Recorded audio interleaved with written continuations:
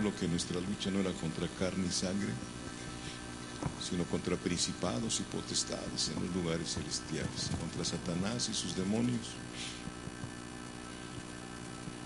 Y hablaba yo con las personas que están allá en Reynosa, que pertenecen al Pacto de Gracia, y hablábamos de estas cosas. Y todo es una lucha espiritual, amados hermanos. Es una lucha espiritual muy tremenda. Espíritus familiares que nos siguen, ¿verdad? Y tenemos que aprender a desligarnos. Personas que han presentado o las han ofrecido a una imagen, ¿verdad? Y a veces les ponen el nombre de esa imagen, y ahí hay un pacto hecho por nuestros antepasados.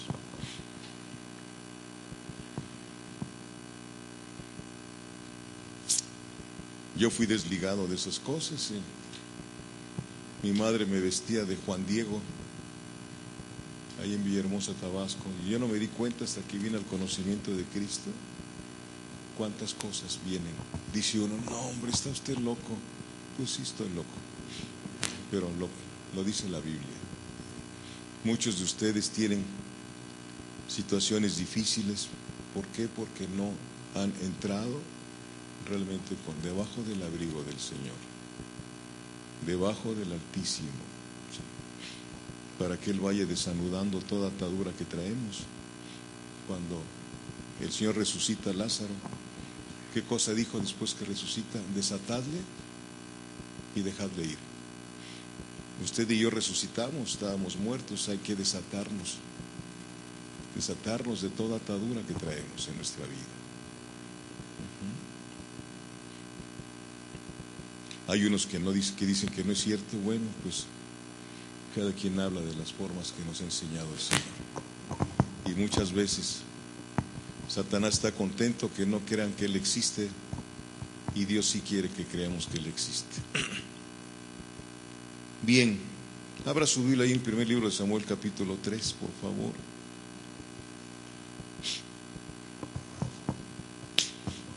El tema es el llamado de Samuel. El llamado de Samuel. Eran tiempos pero de mucha rebeldía en el pueblo de Dios. Muchísima rebeldía. Incluso el sumo sacerdote andaba mal a los ojos de Dios. Sus hijos, ¿sí?, Ofni y Finés, fornicaban en los atrios del templo. Imagínense cuántos jóvenes en las congregaciones se reúnen, pero para tener noviazgo, no para buscar al Señor. Hay infinidad de jovencitos que así andan. Sí. Y luego caen en situaciones difíciles. Si no vienen los jóvenes a adorar a Dios, entonces ¿para qué vienen? O sea, Dios conoce las intenciones del corazón de cada uno de nosotros.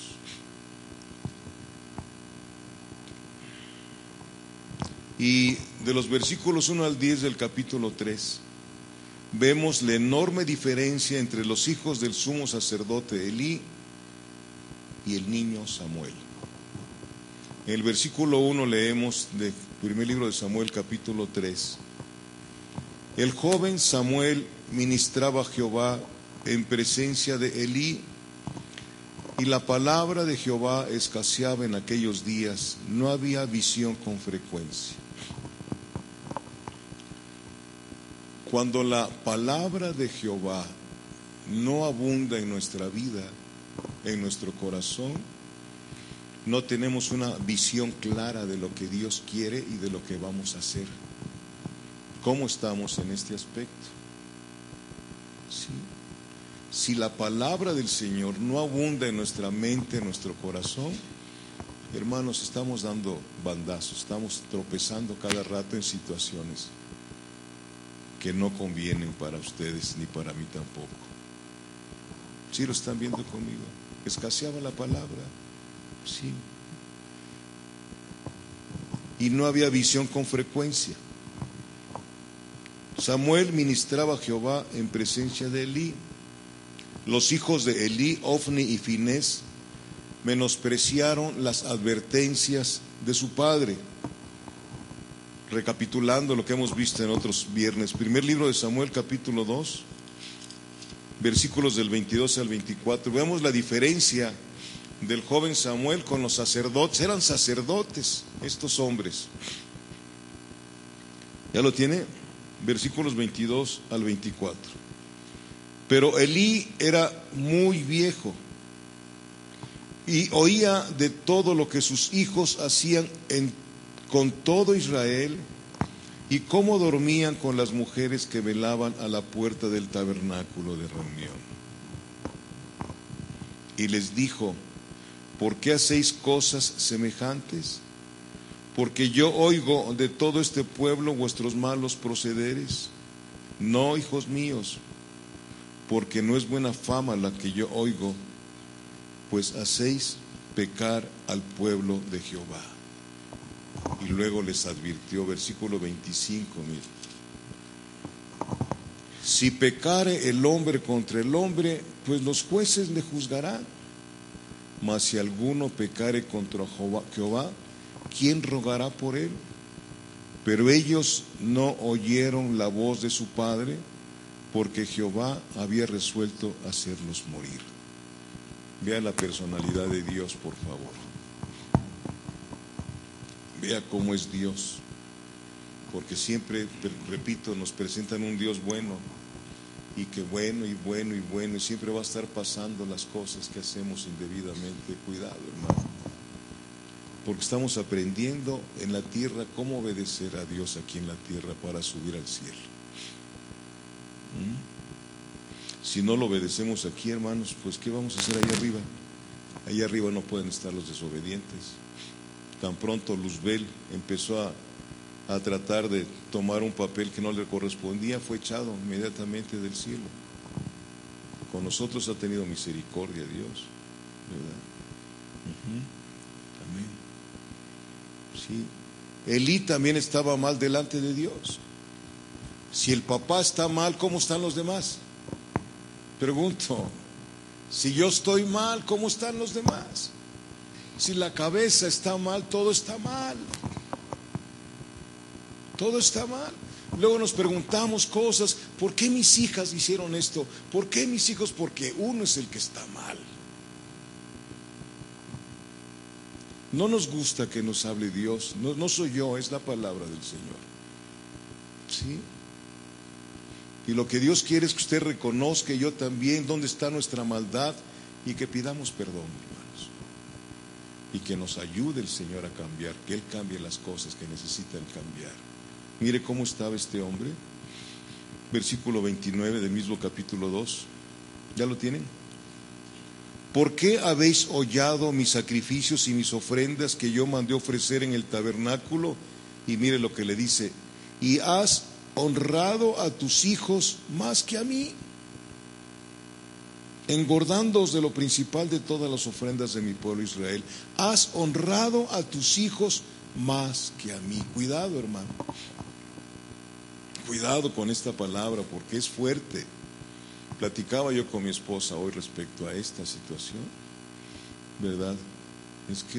Es que Dios no entiendes que es mi hijo, Señor, y que tengo que ayudarlo. ¿En qué lo estás ayudando? Los estás echando a perder. No los ayudas en nada, absolutamente. Tampoco que te vayas al otro extremo de agarrar un palo y darles unas buenas palizas. No se vale tampoco. La instrucción no es destrucción. Instruye al niño en su camino, dice el Señor. Amén. Si somos hijos, tenemos el poder de Dios para clamar a Dios para que Él cambie las situaciones en nuestra casa. Este hombre, fue tremendo lo que le pasó a este que Dios había ya determinado matar a sus hijos. Ellos les hablaban y desobedecían totalmente. Hermano, a veces los jóvenes mueren jóvenes. ¿Por qué? Porque así está decidido por Dios.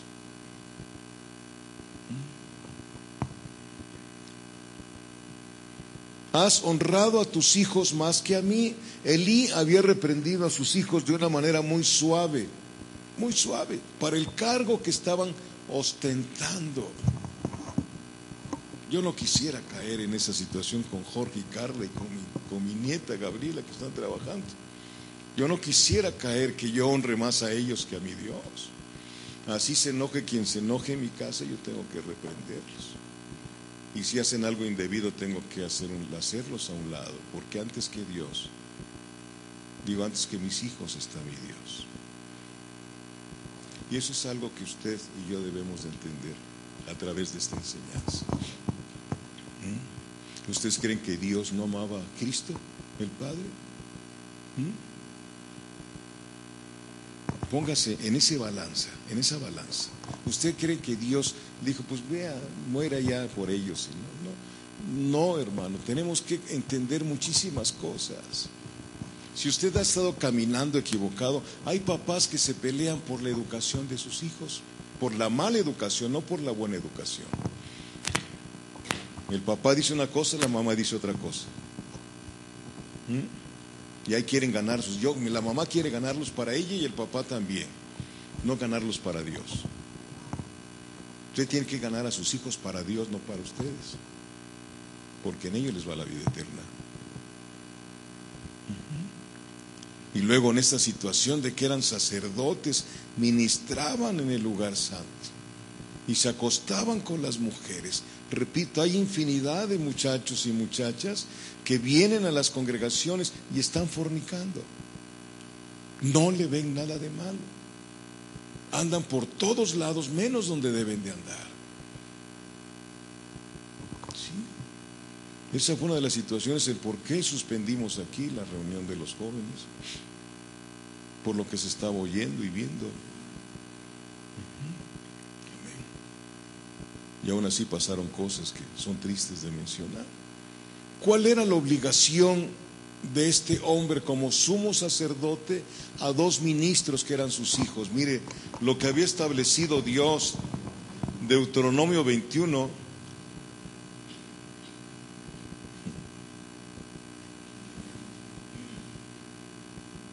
¿Qué prefieren ustedes? ¿Corregir ustedes a sus hijos o que los corrija Dios o que se los lleve el diablo?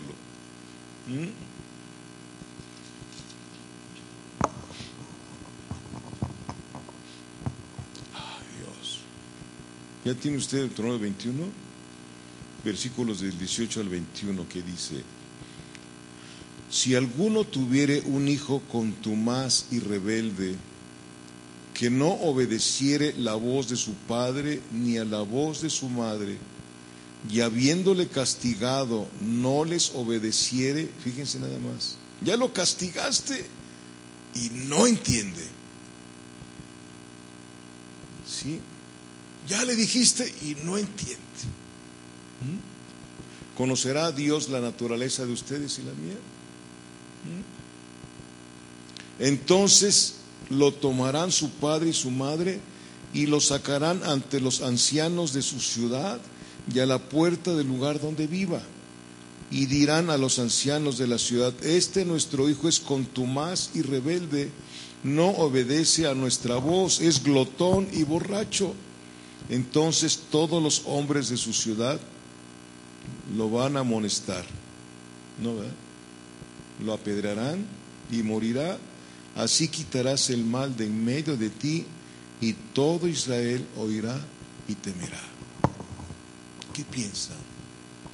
Porque hay muchos predicadores que han dicho una herejía muy fuerte, que el Dios del Antiguo Testamento es diferente al Dios del Nuevo Testamento. Pero la Biblia dice que Dios dijo: yo no cambio. Y dice Hebreos que Jesucristo es el mismo de ayer, de ahora y por los siglos. La personalidad de Dios no ha cambiado. Nosotros los que enseñamos hemos cambiado. Hemos hablado de una gracia que no entendemos y estamos viviendo una desgracia, hermanos míos. Porque si yo no le tengo temor a Dios, ¿qué hago aquí al frente?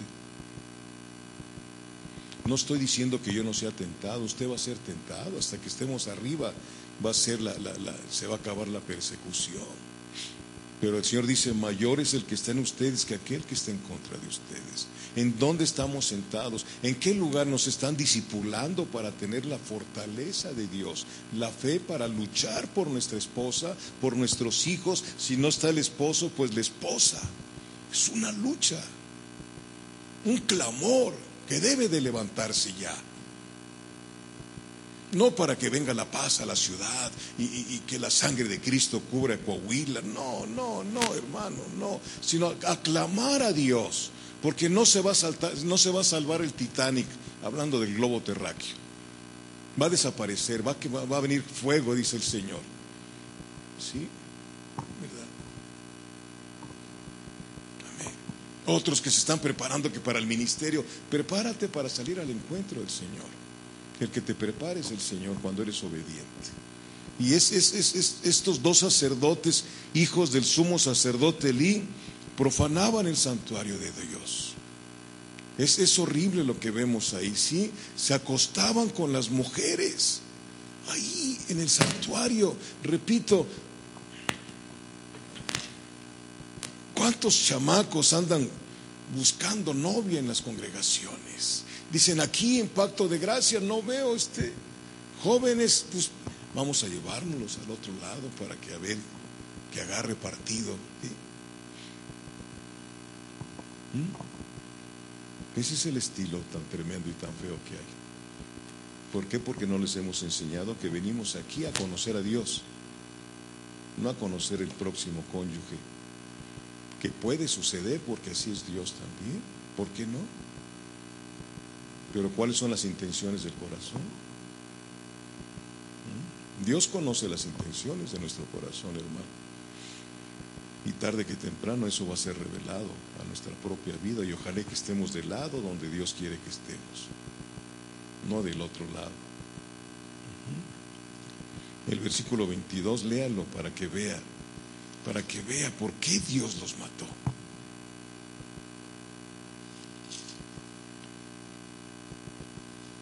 ¿Ya lo tiene? Primero Samuel capítulo 2 versículo 22. Pero Elí era muy viejo y oía. Usted no oye lo que hacen sus hijos o no lo ve. Y oía de todo lo que sus hijos hacían con todo Israel y cómo dormían con las mujeres que velaban a la puerta del tabernáculo de reunión.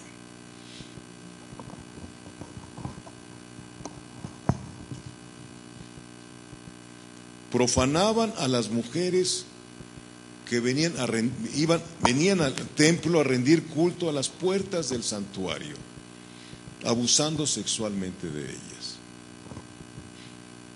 Elí dice que era muy viejo, no podía inspeccionar por sí mismo el servicio que se hacía en el tabernáculo como lo hacía antes. Había dejado todo en manos de sus hijos. Y estos hacían lo que querían. Y los reprendió hasta que se enteró de lo que hacían por conducto del pueblo.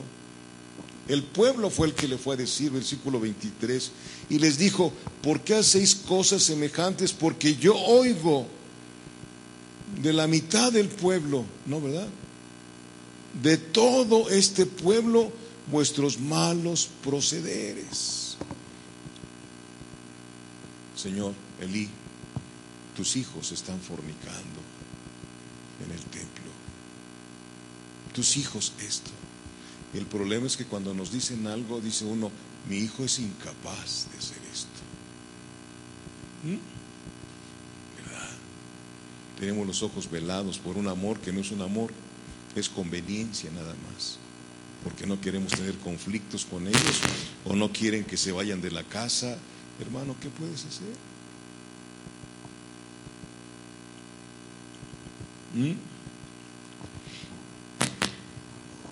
El cristianismo no es para cobardes, dijo Juan el Bautista. Hay que ser misericordiosos. El pecado se corrige con misericordia. ¿Sí? O sea, tú corriges con misericordia y tiene que apartarse esa persona del pecado. Bendito Dios. Amén.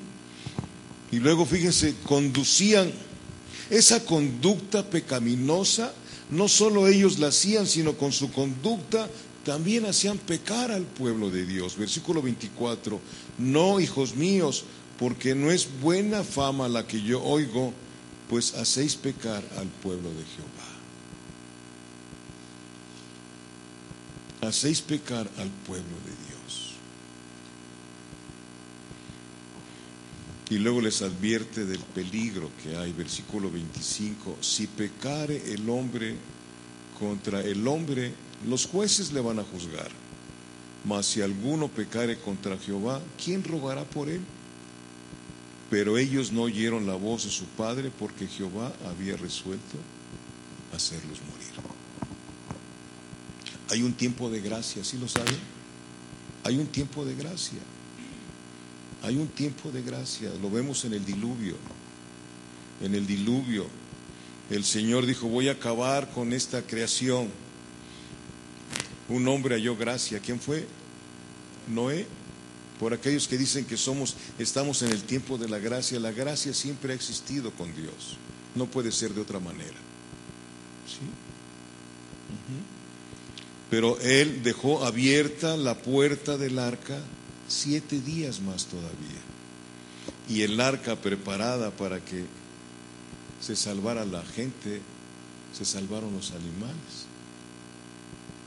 Qué duro es el corazón, ¿verdad?, de nosotros.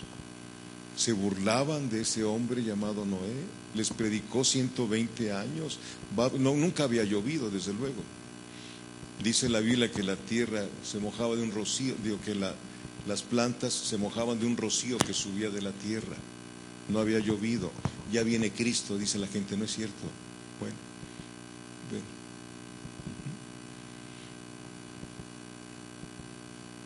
Y resulta que se hace el arca y se suben los animales y pasan 7 días. Léalo ahí de Génesis 6 hasta el capítulo 9 si tiene oportunidad. Pasan 7 días y Dios no cierra la puerta hasta que entran todos. Es 7 días de gracia. Fíjese, voy a ir más allá. Ojalá y usted lea la Biblia. Dice la Biblia que un día para el Señor, 1000 días para el Señor son como un día, ¿sí? 1000 años, perdón, son como un día. 7 días. Según los estudiosos, ya han pasado 6000 años desde que Dios creó a Adán y a Eva.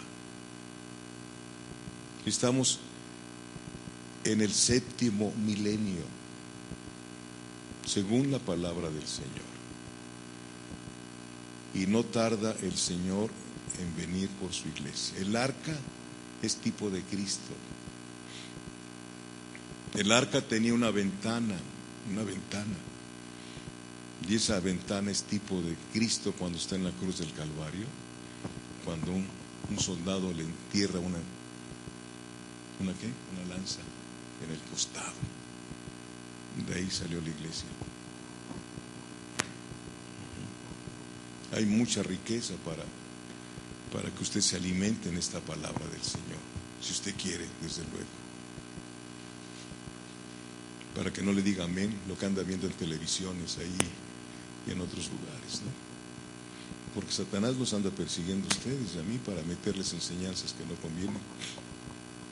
Pero si usted está con Dios y leyendo la Biblia, no creo que sea usted confundido. Amén. Sí. Entonces, Elí fue demasiado débil con sus hijos. El crimen de sus hijos merecían un trato duro, ¿sí? Lo que les dijo estaba bien, pero no fue suficiente. Debió quitarlos del ministerio por el propio beneficio de sus hijos. ¿Sí? ¿Verdad? Pero no lo hizo. Hermanos, cuando yo le estoy sirviendo a Dios, si usted le está sirviendo a Dios, si no ha entendido el enorme privilegio para servirle con todo su ser, mejor no le sirva. Hagámonos a un lado. Que el Señor nos dijo, deja ir a mi pueblo para que me sirva. Usted debe de entender eso antes cualquier otra cosa. Usted fue llamado, y yo también, para ser esclavos por amor de Jesucristo, para servirle, no para otra cosa. Este hombre no lo hizo, y Dios determinó matarlos. Fíjese, y ahí por no hacer esto, ahí terminó el ministerio del sumo sacerdote Elí. Ahí se acabó, y de toda su descendencia.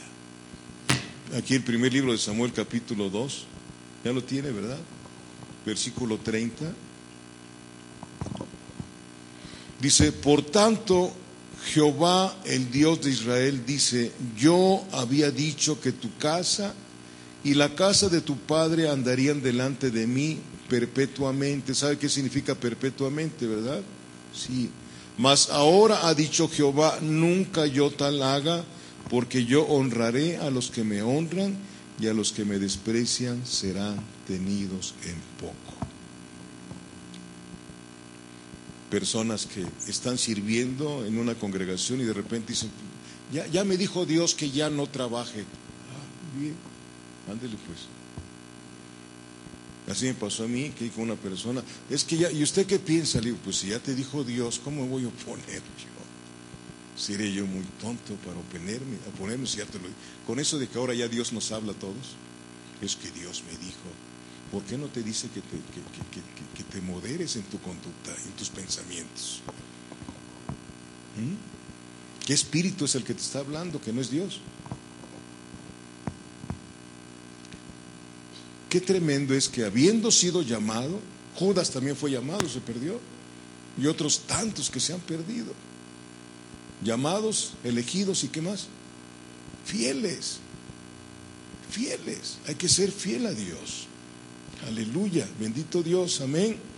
Y luego le dice: por tanto, Jehová, el Dios de Israel, dice: yo había dicho que tu casa y la casa de tu padre andarían delante de mí perpetuamente, mas ahora ha dicho Jehová: nunca yo tal haga, porque yo honraré a los que me honran, y a los que me desprecian serán tenidos en poco. Versículo 31 dice: aquí vienen días en que cortaré tu brazo y el brazo de la casa de tu padre, de modo que no haya anciano en tu casa.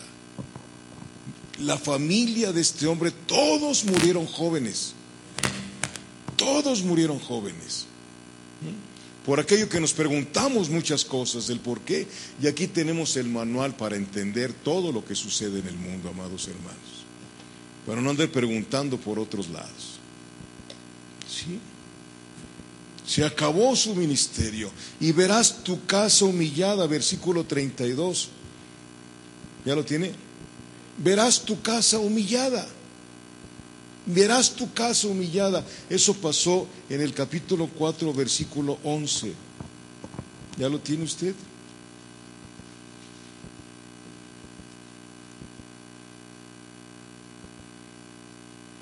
¿Ya lo tiene? Y el arca de Dios fue tomada, y muertos los dos hijos de Elí, Ofni y Finés. Tu casa será humillada, le dijo el Señor. ¿Usted cree que Dios, cuando dice algo, no lo cumple?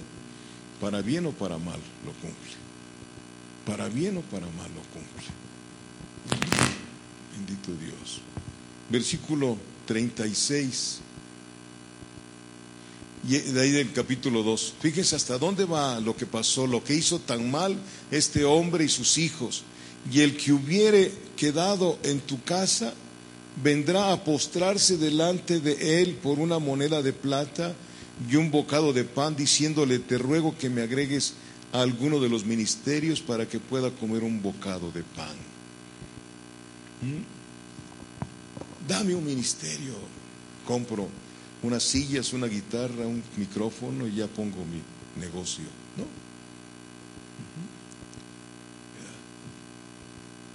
Bendito Dios. Esto, hermanos, del versículo 36 se cumplió en el primer libro de Reyes. Mira, ahí adelantito. Primer libro de Reyes, capítulo 2. ¿Sí me estoy explicando? ¿Sí está quedando claro este asunto, hermanos? ¿Sí está quedando claro?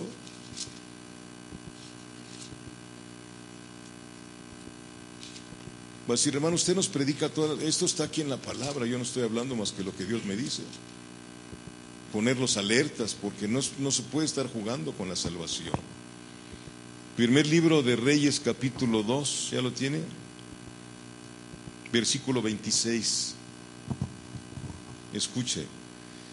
Y el rey dijo al sacerdote Abiatar: vete a Anatot, a tus heredades, pues eres digno de muerte, pero no te mataré hoy por cuanto has llevado el arca de Jehová, el Señor, delante de David mi padre, y además has sido afligido en todas las cosas en que fue afligido mi padre.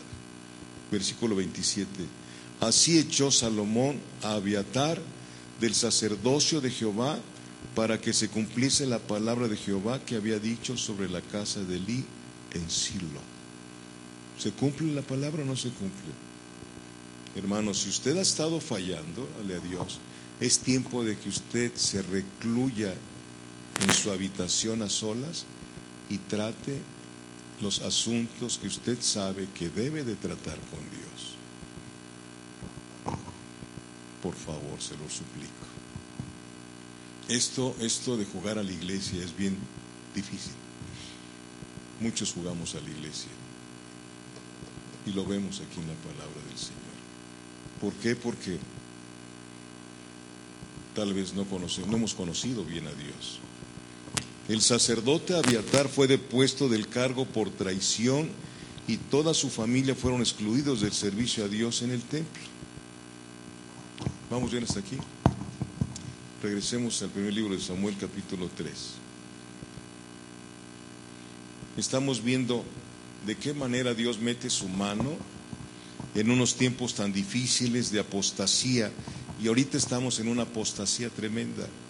El versículo 1 de 1 Samuel capítulo 3, escaseaba la palabra en aquellos días. La palabra está escaseando, hermano, y no estoy poniéndome yo el adorno de que aquí hay mucha palabra, no, hermano. A mí me dio Dios una visión de hacer discípulos nada más. No tengo idea ni de hacer edificios o hacer una escuela cristiana. A mí me lo dijo el Señor: yo te voy a sostener, pero harás discípulos. Segunda de Timoteo capítulo 2 versículo 2. Esa fue la palabra que Dios me dio hace 32 años y yo no la entendía, porque yo ni esperaba, ni ambicionaba, ni quería ser pastor. Nunca busqué ser pastor, jamás. Y si aquí quedan 3 o 4, pues aquí sigo. Aquí venían 7 hace varios años, 7 personas. Yo aquí con mi pandero cantaba aquí con ellos, ¿verdad? Y el Señor añade, y no lo digo por presunción, sino que Dios sostiene a los que llama. Y si tú eres hijo o hija de Dios, no tienes que andarle pidiendo a nadie. Esa es otra cosa que debes de entender, amada hermana, amado hermano. No tienes que ir a tocar puertas por otro lado. Deja que Dios te ministre lo que Él quiere darte. Pero debes de meterte con Dios, creerle a Dios. Amén. ¿Sí, hermanos? Primer libro de Samuel capítulo 3. Vemos que fue diferente el joven Samuel a los hijos del sumo sacerdote, ¿verdad? Pero lejos. ¿Por qué? Aquí vemos: y el joven Samuel ministraba a Jehová en presencia de Elí, y la palabra de Jehová escaseaba en aquellos días, no había visión con frecuencia. Y aconteció un día que, estando Elí acostado en su aposento, cuando sus ojos comenzaban a oscurecerse de modo que no podía ver, Samuel estaba durmiendo en el templo de Jehová, donde estaba el arca de Dios, y antes que la lámpara de Dios fuese apagada. ¿Quién era la lámpara de Dios? No, Samuel. Escudriñe la palabra siempre con atención. Samuel iba a morir. Hermano, no dice el Señor que nosotros somos la luz del mundo.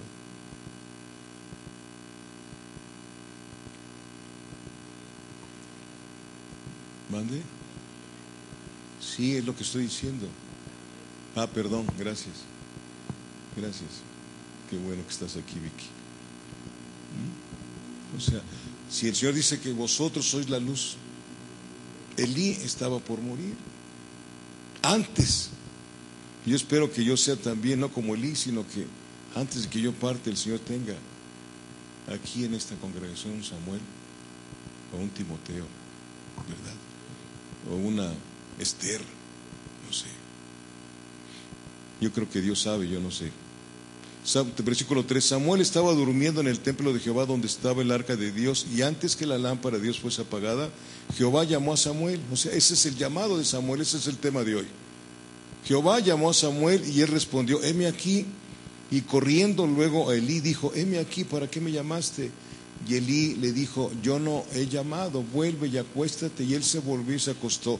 La diligencia al servicio es importante, la diligencia al servicio, la diligencia al servicio. Ves que se necesita algo donde estás congregándote y de repente te dicen: hermano, ¿puedes hacer eso? Ay, no puedo porque tengo otro compromiso. A veces se equivoca uno, ¿verdad? Era diligente este joven, no conocía la voz de Dios, pero pensaba que su autoridad le estaba llamando, y estaba acostado, estaba descansando. A descansar al panteón, decía mi papá hace muchos años. ¿Sí?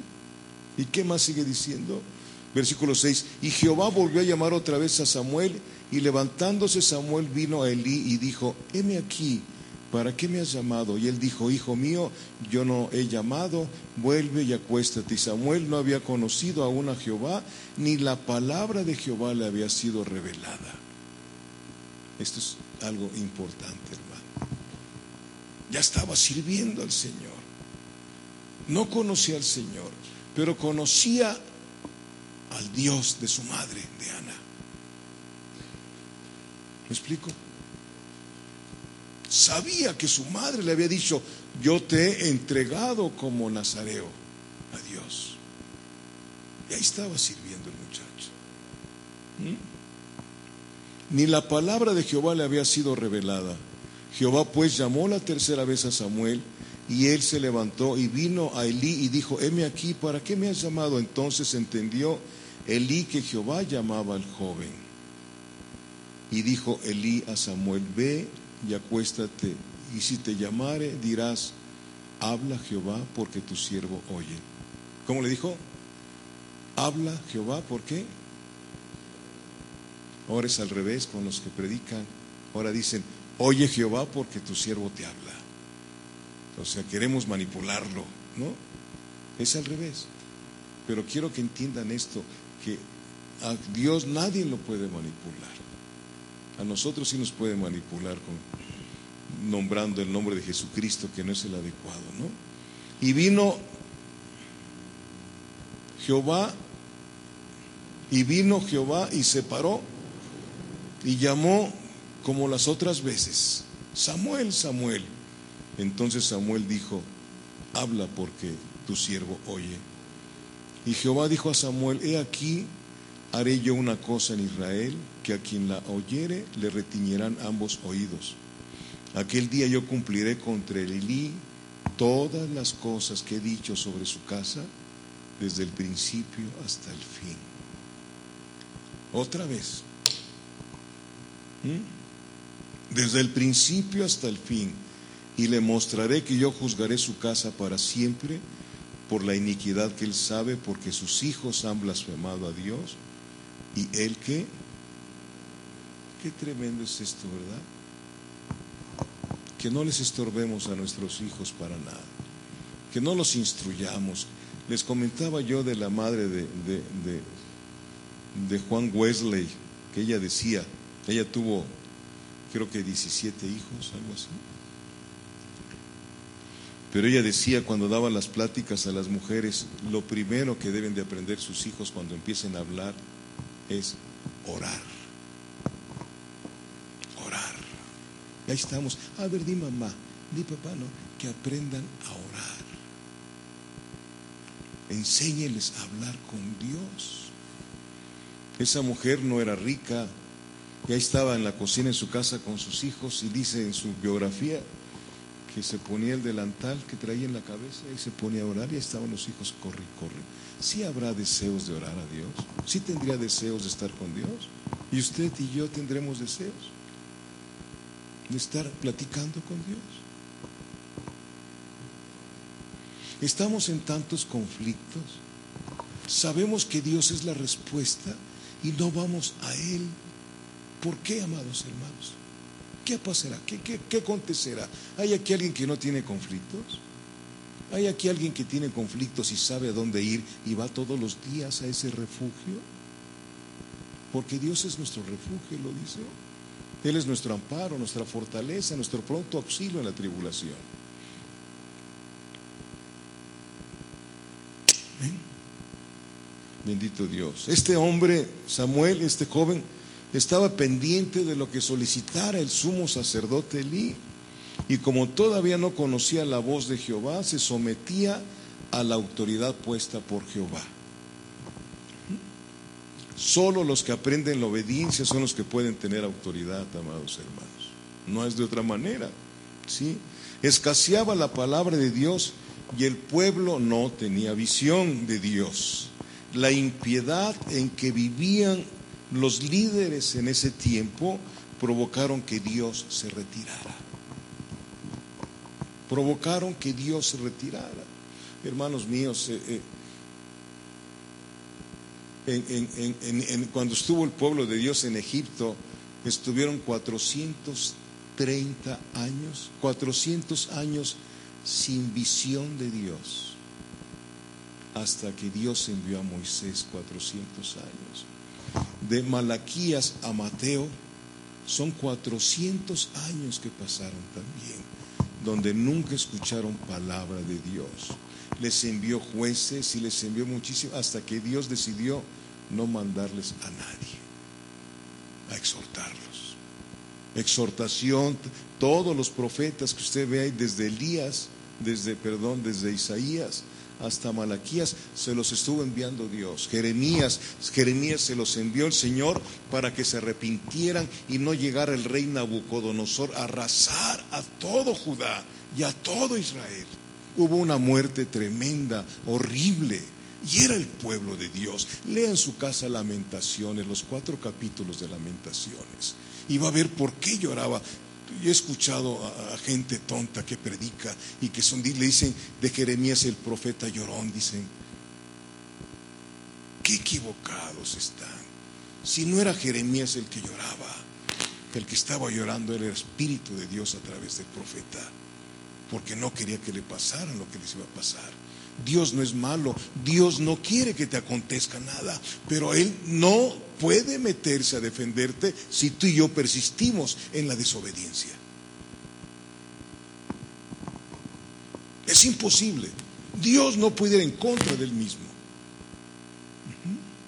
Sigamos como estamos y vamos a ver qué va a pasar en nuestra vida si no tenemos un compromiso real y verdadero con Dios. No con la iglesia, sino con Dios. Cuando yo tengo un compromiso con Dios, entonces entiendo mi trabajo en la iglesia, dentro de la iglesia, y lo hago con amor, porque no es para el hombre ni para la mujer, sino para Dios. Si comes o bebes o haces cualquier otra cosa, haceslo todo para la gloria de Dios. Bendito Dios. Amén. Bendito sea su santo nombre. Aleluya. Pero Dios usó a una mujer llamada Ana. Ana, cuyo nombre significa gracia, para traer a un siervo que sería obediente a Dios. Ese fue el profeta Samuel. Yo no soy profeta, o tal vez soy profeta de esta palabra, de la más segura que hay, pero yo creo que Dios va a levantar Samueles y Timoteos en estos tiempos. Los va a sacar de su trabajo, los va a sacar no de institutos, de su trabajo, comprometidos con Dios, que aunque no conozcan bien la palabra de Dios, van a servirle a Dios con todo lo que son. Y el Señor los va a ir instruyendo en la última batalla que va a haber. hasta que entre el último de los gentiles y venga el Señor por su iglesia. Sí. Hombres de verdad. Hombres de verdad. ¿Dónde están esos hombres de verdad? Yo creo que solamente en el pueblo de Dios los podemos encontrar. Hombres que levantan, no hombres que tiran a golpes a 3 o a 4, que es lo que ve la gente. Ay, mira qué bárbaro. Pero no ven aquel hombre que está levantando a 3 a 4 de rodillas todas las madrugadas, levantándose a clamar a Dios por aquellos de su familia que saben que andan mal, por aquellos vecinos que saben que están mal, por aquellos en la congregación donde van que saben que están sin tener una relación personal con Dios. Derraman sus lágrimas. Así dice el Salmo, que irán derramando sus lágrimas, pero regresarán con sus gavillas, dice el Salmo. No es tiempo que ya cuánto tiempo hemos perdido nosotros. ¿Cuántos años tiene usted de congregarse? No sé de cristiano, pero ¿cuántos años tiene usted de decirse que es cristiano? ¿Y qué ha pasado en esos años que tiene? ¿Qué es lo que ha acontecido en su vida? Hay gente que dice, bueno, pues yo ya tengo un carro, yo ya tengo una casa. Sí, pero pues eso Dios se los da, pero no les da su presencia.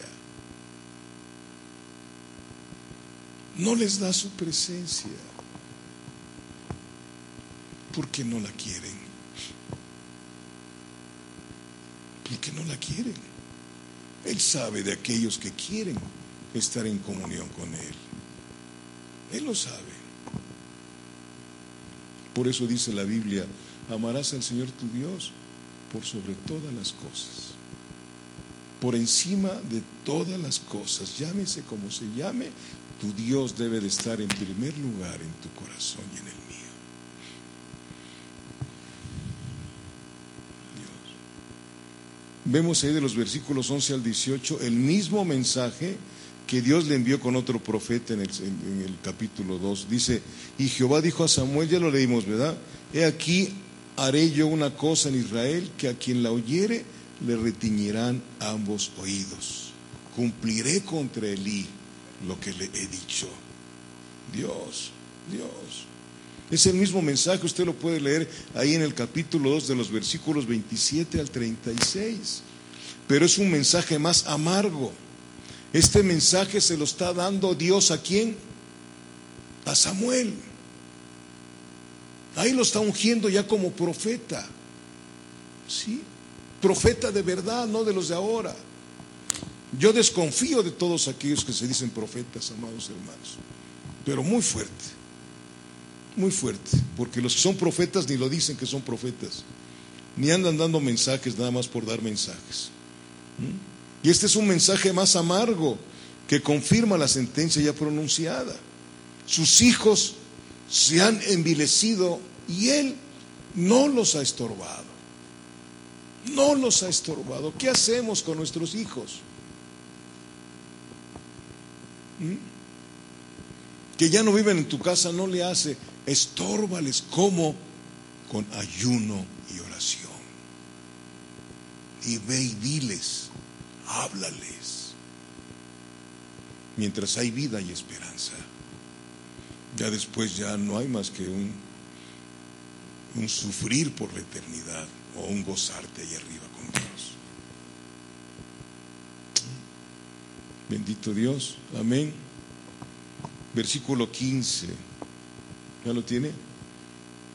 Del capítulo 3. Y Samuel estuvo acostado hasta la mañana y abrió las puertas de la casa de Jehová, y Samuel tenía a descubrir la visión a Elí. Y Samuel estuvo acostado hasta la mañana. Y dirá, pues yo también. Pues qué, ¿no? ¿Verdad? No estaba dormido, estaba meditando en lo que había oído. Por eso dice que Samuel temía descubrir la visión a Elí. Se quedó en vigilia todo el tiempo. Dios me habló con un mensaje tremendo contra mi autoridad. Ay, Dios mío, cuántas cosas habrán venido este jovencito. Y además no se ensoberbeció Dios lo había honrado, pero no se enorgulleció, sino se mantuvo en el servicio donde estaba. No tomó otro papel todavía. ¿Sí? ¿Por qué? Porque abrió las puertas de la casa de Jehová. Ese era su trabajo, abrir las puertas de la casa de Jehová. Pero quiero decirles esto espiritualmente, cuando dice ahí que abrió las puertas de la casa de Jehová, hermano, esto espiritualmente habla de una nueva etapa espiritual en el pueblo de Dios. Sí, las puertas estaban cerradas.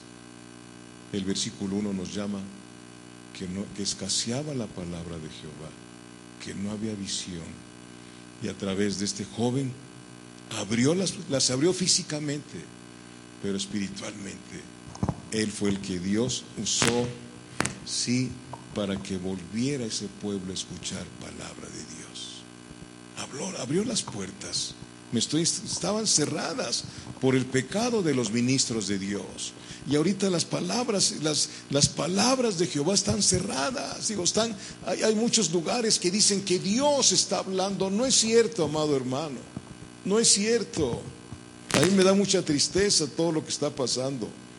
No. Un avivamiento viene después de un verdadero arrepentimiento. Hay mucha fiesta humana, carnal. Le están dando fuego a la carne en muchas congregaciones. ¿Cómo es posible que ahora ya estás en su Halloween cristiano y ahí van cantidad de personas que vienen de otras? Yo creo que de aquí también fueron algunas, no sé si se disfrazaron. ¿Cuál es la situación? ¿Serán verdaderos creyentes o no conocen al Señor? Porque el que conoce verdaderamente a Dios siente temor, tiene deseos de ir, pero tiene el temor de Dios dentro de su corazón y no va. Porque usted cree que no somos tentados, y requete, somos tentados a hacer algo indebido, pero el temor de Jehová dentro de nosotros es nuestro tesoro y decidimos no ir. ¿Me explico?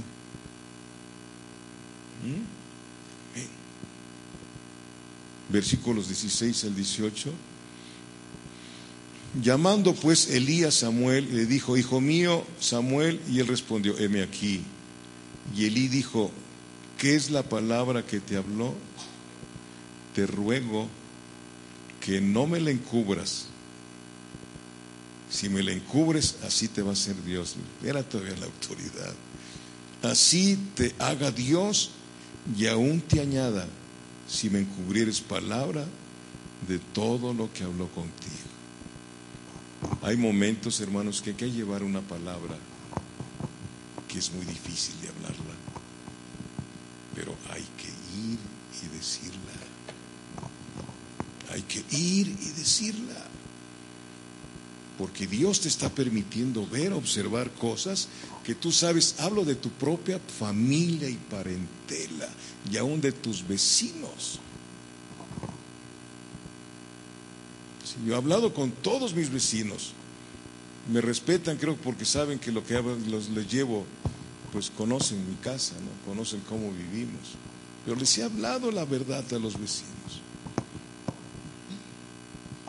¿Sí? Y es un trabajo que Dios nos dejó. No hay tiempo que perder. ¿Qué estamos haciendo con nuestros vecinos, con nuestra parentela? ¿No tenemos compasión de ellos que están perdidos? Que no te van a hacer caso, no le hace. Pero tú ve y habla con ellos. Ve y diles la verdad. Ve y diles las cosas como son. Permítame 10 minutos, vecino, o papá, o abuelo. Háblenles, tengan misericordia de esa gente. Para eso nos dejaron, no nos dejaron para otra cosa. Yo tengo en lo personal ganas de tener una casa de la iglesia propia, pero pues si Dios no las quiere dar, Ya estamos juntando a ver qué pasa. Ya les dije que si no pasa nada nos vamos a Acapulco de fin de año, ¿no? Pero no es mi deseo. Mi deseo es que ustedes sean edificados con la palabra de Dios y yo juntamente con ustedes. Que conozcamos al Dios verdadero.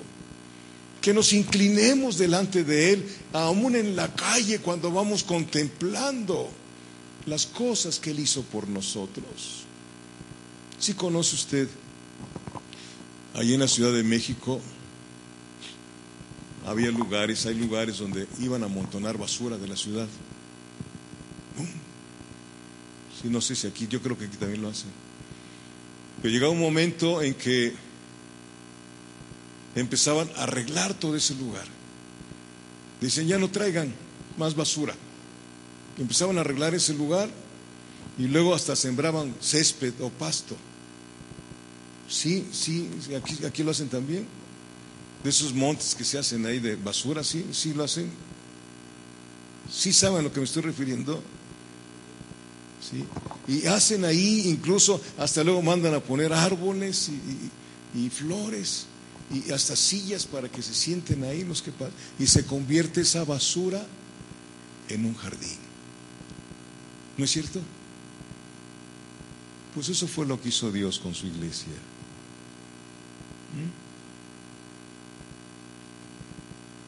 Él lo dice Corintios, 1 Corintios 1, que éramos lo vil, lo sucio, lo menospreciado, éramos la escoria, la basura, pero vino Cristo y empezó a trabajar en nuestra vida y ahora somos el jardín de Dios, el huerto de Dios. Aleluya. Ah, santo, qué hermoso es Dios, de veras. Inescrutables son sus designios, pero ¿quién le puede reclamar algo a Dios? Elí, fíjense lo que dice, versículo 18, y Samuel se lo manifestó todo sin encubrirle nada. Entonces él dijo, Jehová es, haga lo que bien le pareciere. Qué palabras, ¿verdad?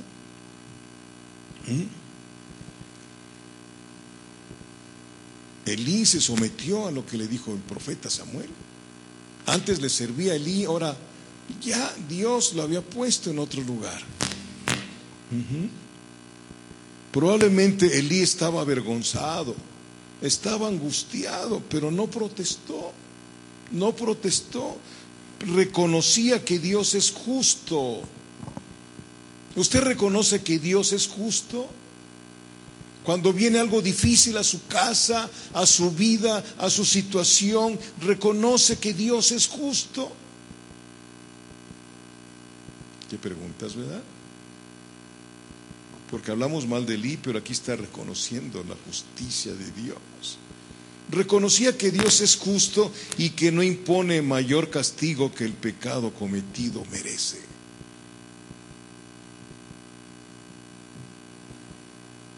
Lo que Él haga está bien hecho, dijo Elí. ¿Qué hacemos nosotros? ¿Reconocemos que Dios es bueno y que yo soy malo? Sí. Y que muchas de las cosas que me acontecen no es porque Dios quiera, sino porque yo las busco a mi manera. Ojalá que Dios nos esté clarificando estas cosas, hermanos. De veras. Versículos del 19 al 21. Y Samuel creció y Jehová estaba con él. Y otra cosa, y no dejó caer a tierra ninguna de sus palabras. Ninguna de sus palabras. Aleluya. Amén. Y todo Israel, desde Dan hasta Beerseba, conoció que Samuel era fiel profeta de Jehová. No se andaba él publicitando, ¿o sí? Yo soy el profeta de Jehová. Oh, vénganse porque va a venir un profeta aquí a predicarnos. Y ahí sale la gente corriendo A ver qué adivinación nueva les van a traer. De veras, se los digo con todo respeto de los profetas verdaderos. Versículo 21. Y Jehová volvió a aparecer en Silo, porque Jehová se manifestó a Samuel en Silo por la palabra de Jehová. Aleluya. Esto va a pasar. Dios va a sacar Samueles, hombres jóvenes que Dios va a cautivar. Amén. Hombres que estarán dispuestos a dar la vida por el Señor. Hombres que Dios va a tratar con ellos, los va a formar, nos va a formar en el crisol de la angustia. Los va a ir formando. Sí, amén. Amén.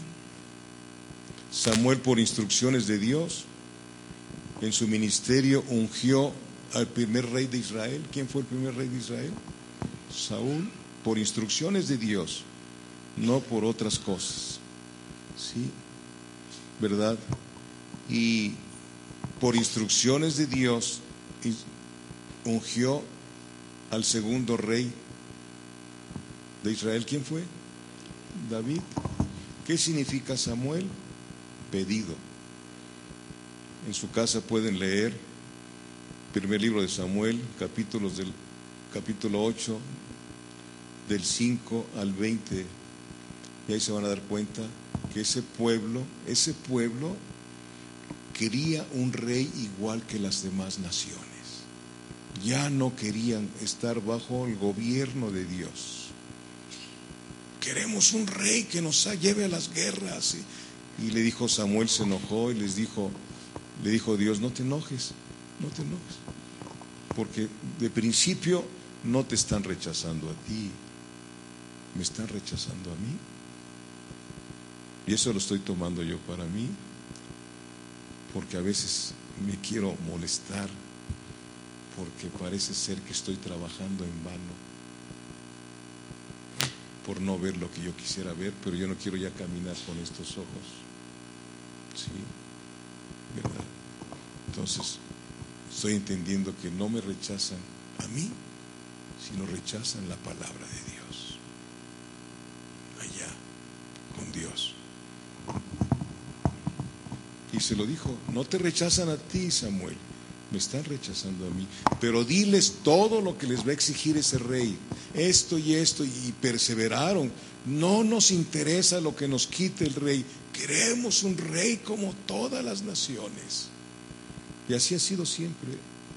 El pueblo de Dios quiere vivir en la carne lo que no se puede vivir en la carne, el Evangelio.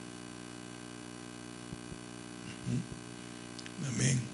Y el rey David, fíjense, significa amado. Fue el que vino de parte de Dios a sustituir a este hombre rebelde. La unción, quiero que vean la unción de los dos, y ya termino. Fue muy diferente. Primer libro de Samuel, capítulo 10.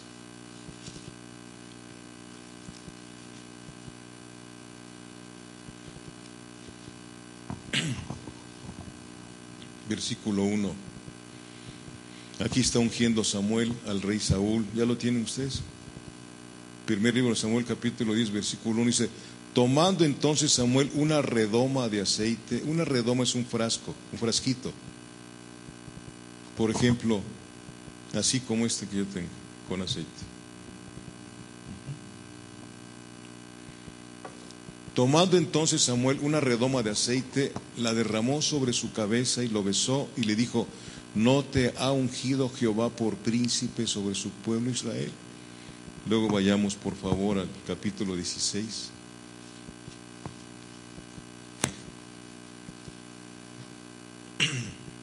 ¿Ya lo tienen? Versículos 12 y 13. Envió pues por él, vamos a leer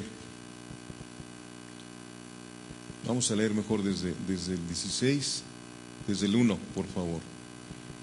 Dijo Jehová a Samuel: ¿hasta cuándo llorarás a Saúl, habiéndolo yo desechado para que no reine sobre Israel? ¿Amaba el profeta a aquel hombre? Sí, hermano. Sí, es el amor de Dios que lo constriñe a uno.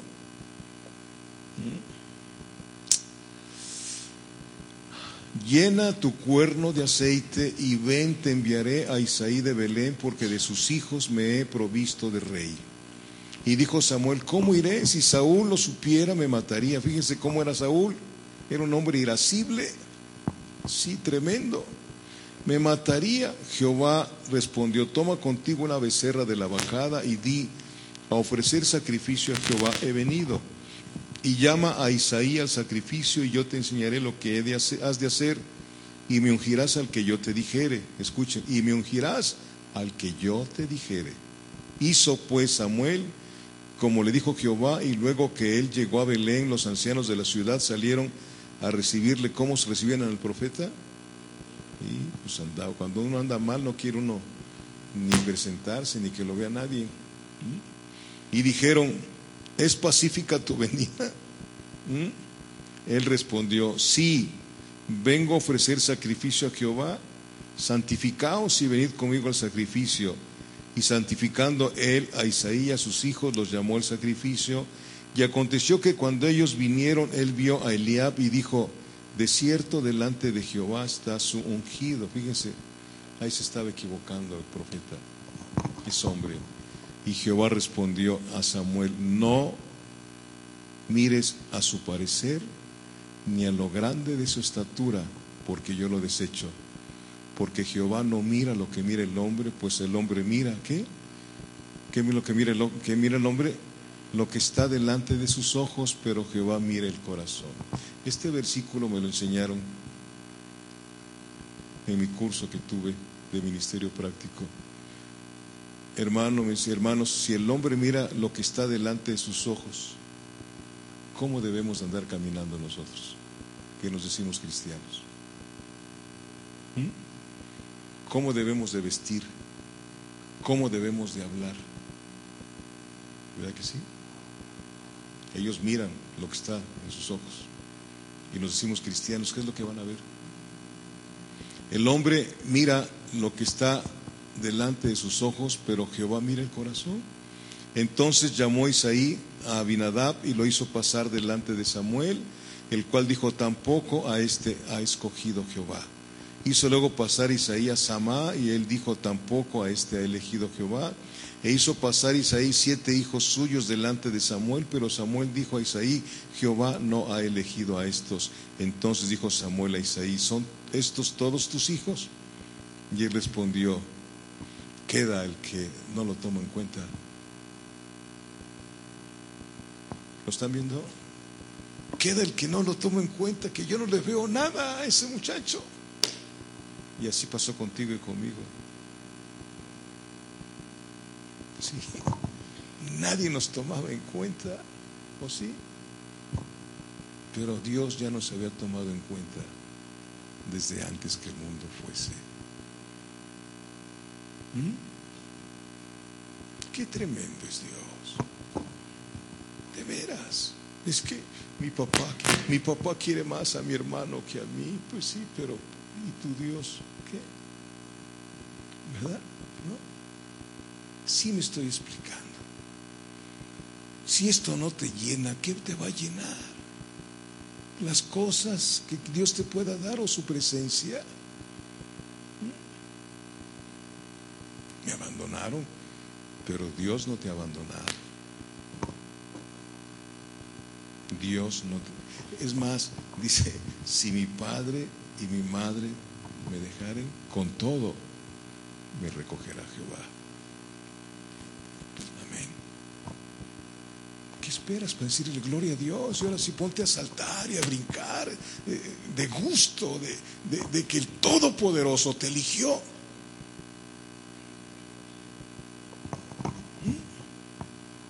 No se los puedo participar, discúlpenme, pero yo en lo personal me gozo cuando estudio esto y lo leo. Entonces dijo Samuel a Isaí, ¿son estos todos tus hijos? Y él respondió, queda aún el menor que apacienta las ovejas. Aleluya. Un pastorcillo por ahí. Y dijo Samuel a Isaí, envía por él, porque no nos sentaremos a la mesa hasta que él venga aquí. Aleluya. Bendito sea Dios. Amén. Envió pues por él y le hizo entrar, y era rubio, hermoso de ojos y de buen parecer. Entonces Jehová dijo: levántate y úngelo, porque este es. Aleluya. Aleluya. Y Samuel tomó el frasco, ¿no, verdad? El cuerno. Esa es la grande diferencia cuando Dios elige a alguien. Te da el cuerno, significa poder. Poder para vivir en santidad, para levantar el nombre de Dios con nuestra conducta, para que Satanás tiemble al oír el nombre de Jesús en boca de santos que no están contaminados. Crees en Dios, bien haces. Los demonios creen y tiemblan al oír su nombre. Amén. Bendito Dios. Y Samuel tomó el cuerno del aceite y lo ungió en medio de sus hermanos, y desde aquel día en adelante el Espíritu de Jehová vino sobre David. Se levantó luego Samuel y se volvió a Ramá. Aleluya. Bendito es Dios. Amén. Hermanos, creo que Dios te está hablando en esta noche. Creo que te ha dicho muchas cosas que te son necesarias. Quiero decirte que primero se las dice al predicador, para que el predicador sea el primero traspasado con la espada de la palabra. Tenemos todo para ser más que vencedores. ¿Por qué no podemos caminar como más que vencedores? Probablemente porque confundimos a los hombres y mujeres de éxito del mundo con nuestra forma de vivir. Por eso en las iglesias predican puro éxito, pura prosperidad y muchas cosas. ¿Sí? El éxito en nuestra vida no es tuyo, es de Cristo. Él es el que tiene que ser visto a través de nosotros.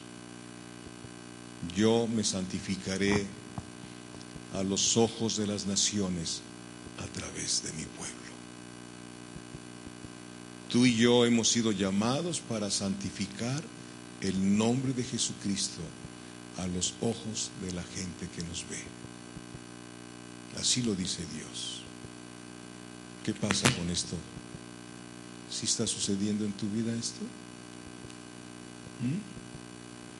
Si no está sucediendo, dile al Señor: Señor, pues si es que me ungiste con un frasquito de aceite, necesito que me des una unción más fuerte.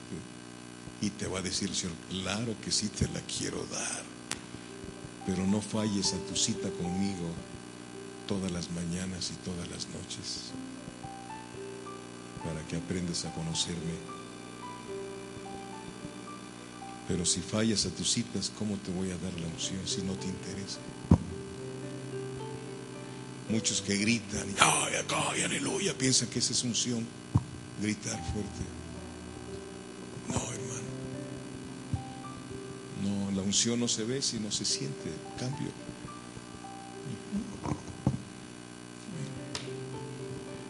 Que Dios te bendiga, que Dios te guarde y que Dios te haya hablado, para que estemos juntos por la eternidad allá con el Señor. Ese es mi clamor. Ese es mi clamor por mi casa, la casa de mi hijo Jorge, y por las casas de ustedes. No lo digo para vanagloria, por favor, que no se me tergiverse, sino dice la Biblia que oremos los unos por los otros. Que así como yo me pongo en la brecha por ustedes, ustedes pónganse en la brecha por los demás hermanos. Necesitamos la protección de oración. Los invito aquí los martes a las 7:30 de la noche, los sábados a las 7 de la mañana. Venga, pero no venga en frío, como decimos, porque aquí han empezado a venir personas y al ratito ya se cansaron, porque la cama es buena, es rica, ¿verdad? Pero es necesario que usted aprenda a buscar de Dios primero en su casa. Por eso no vienen, porque no lo buscan en su casa, porque cuando uno lo busca a Dios, uno quiere estar con los hermanos en oración, congregándonos para orar y clamar a Dios. Yo los invito, hermanos, a que forme parte de ese grupo que levanta una muralla a través de la oración, una muralla de protección para esta congregación. Amén. Póngase de pie, por favor. No se les olvide lo de la cena del 14 de diciembre. Apúntese, anótese. Ahí está mi cuñada, mi nuera Mayela. Amén. Hable con Dios. ¿Qué le puede decir a Dios después de la palabra que escuchó? Hable con Él, dígale lo que tenga que decirle. Padre, Dios, ayúdanos, Padre. Ayúdanos, Señor, a no ser como nosotros. Gracias por escuchar nuestra grabación de Pacto de Gracias, Campos, Arkansas. Para más información, visítanos en nuestras páginas web pactodegracia.org.mx y facebook.com/Pacto de Gracia Warren.